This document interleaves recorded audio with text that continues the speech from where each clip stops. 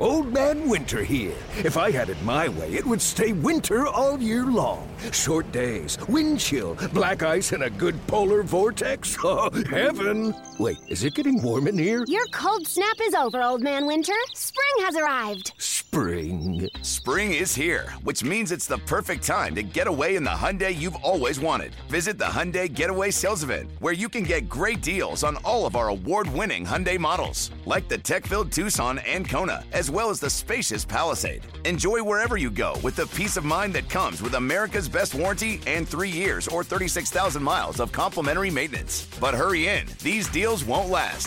Add more joy to your journey at the Hyundai Getaway Sales Event. Now get 0% APR or up to $1,500 bonus cash on the Hyundai Tucson. Now, during the Hyundai Getaway Sales Event. Offers end soon. Call 562-314-4603 for details.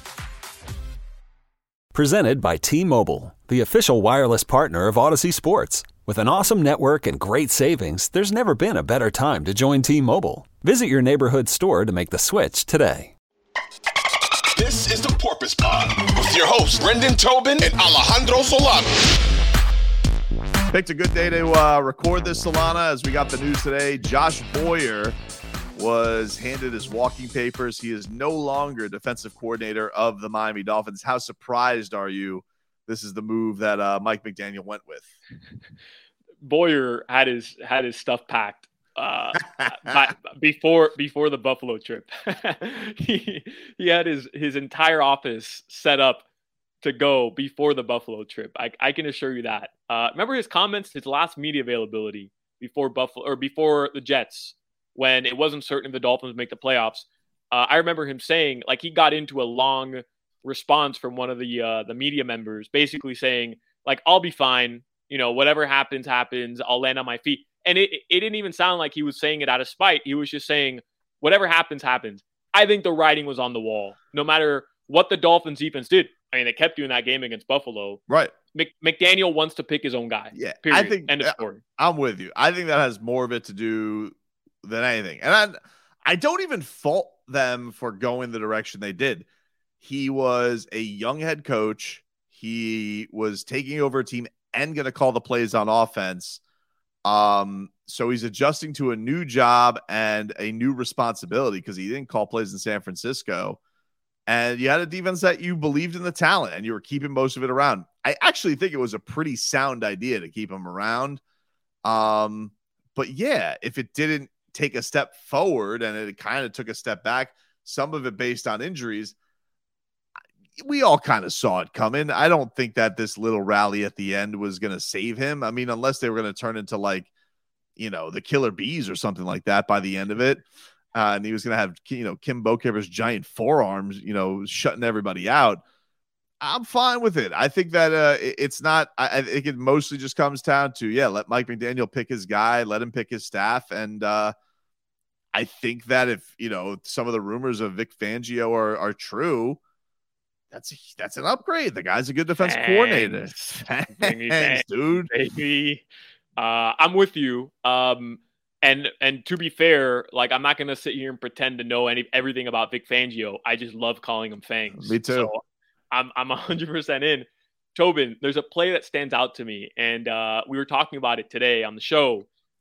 You're in LA, and it's 3rd and 17, 3rd and goal, but the Chargers are backed up on the 17-yard line, and he puts the entire secondary on the goal line, and the Chargers run a play, and he doesn't recognize what's coming. It's like a little shovel pass or a screen pass. They end up getting to, like, the 4-yard line. So now they're in position to go for it on 4th down right before the half, and they end up scoring a touchdown.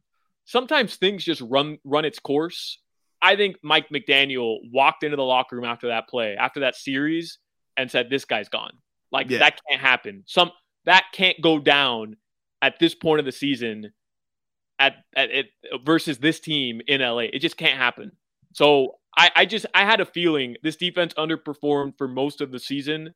And I think I had told you, I felt like a lot of people were using Boyer as a scapegoat. Like, oh, fire Josh Boyer, that'll fix everything. And to me, it doesn't make sense. I'm not pinning the 5-game losing streak on the defense or Boyer. But I just think if you had to grade one. If you had to grade Boyer and the defense throughout the season, you're not giving them higher than a B-, and that's me being nice. Well, you're grading on a curve too because of all the injuries. That's why. Like, true. You're giving him somewhat of a pass because he had to deal with Brandon Jones and Agba and Byron Jones and all these guys being out. I just think that if you're Mike McDaniel and you were saying, hey, let's just try this out, but if you want, I'm sure it was even a discussion like, hey, like if you don't like this the first year, you can make a change. And, we had the whole thing with Bro get it effing fixed. And there was that leak from Barry Jackson that said he didn't even do anything. He just popped his head in the meetings. Like, you don't like that leaking out. And I think that doesn't leak out if not everybody there is if everybody there is your guy. It's probably more of a tight-knit ship. So, I think it's only natural. And I think that for him, I think if you're Mike McDaniel, you look at it and say, like, this guy was fine. He wasn't anything special. We get it. You're aggressive. You like to blitz. But I think also you probably look and say, my owner will spend on anybody. If I can go get a guy with the experience of Fangio or whoever, they're going to come here. This isn't like Darrell Bevell, who's turning down Commanders and Jets jobs because it's a lame duck situation with bum quarterbacks. What defensive coordinator who does have credentials wouldn't want to come to a situation with a team that was in the playoffs that has all of this talent?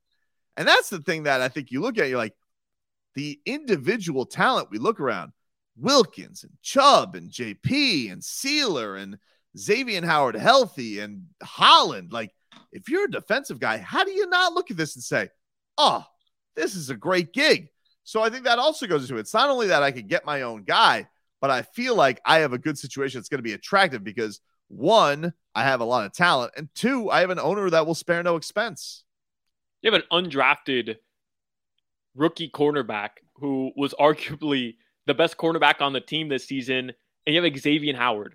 Like, I mean, you literally, all those guys you mentioned, and then some, and then you're getting back Brandon Jones, who was having a breakout season. Yep. Who knows if Nick Needham will be back? I know, nobody's jumping out of their chair for Nick Needham, but he's another solid guy. He's solid.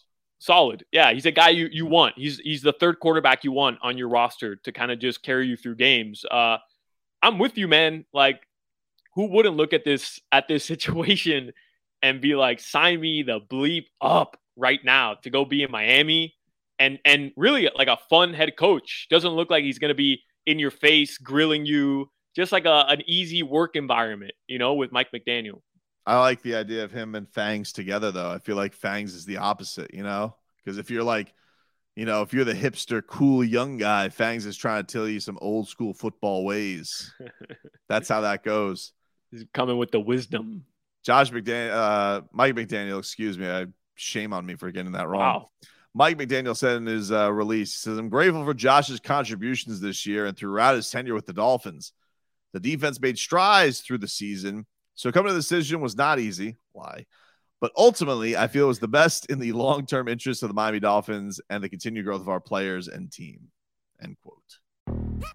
Yo, Trey. Kevin, what's up, man? I've been thinking, what would have happened if the NBA never vetoes the Chris Paul trade to the Lakers and we get CP3 in the same backcourt as Kobe in LA? Well, you get a very happy Jack Nicholson for sure. And the Lakers probably win a bunch more championships. CP3 finally gets a ring or two or three, and the Kardashian empire is forever altered. What did you just say? Hey, everybody, I'm Trey Wingo. And I'm Kevin Frazier, and we're teaming up on a new weekly sports podcast from Wondery, Alternate Routes. As former Sports Center anchors and current sports obsessives, we're consumed by all the what-if questions that make being a sports fan so excruciatingly fun. If you're like us, then you also live and die on the fallout from every drop pass. Or play call. Each week on Alternate Routes, we'll take a flashpoint in sports, break down what actually happened, then explore every alternate scenario and the ripple effects it would have caused. Follow Alternate Routes on the Wondery app or wherever you get your podcasts. You can listen early and ad-free right now by joining Wondery Plus. And, Boyer, all your little, your crew. Hit the bricks. Hit the bricks, too. Yeah, hit the bricks, dude. All of you.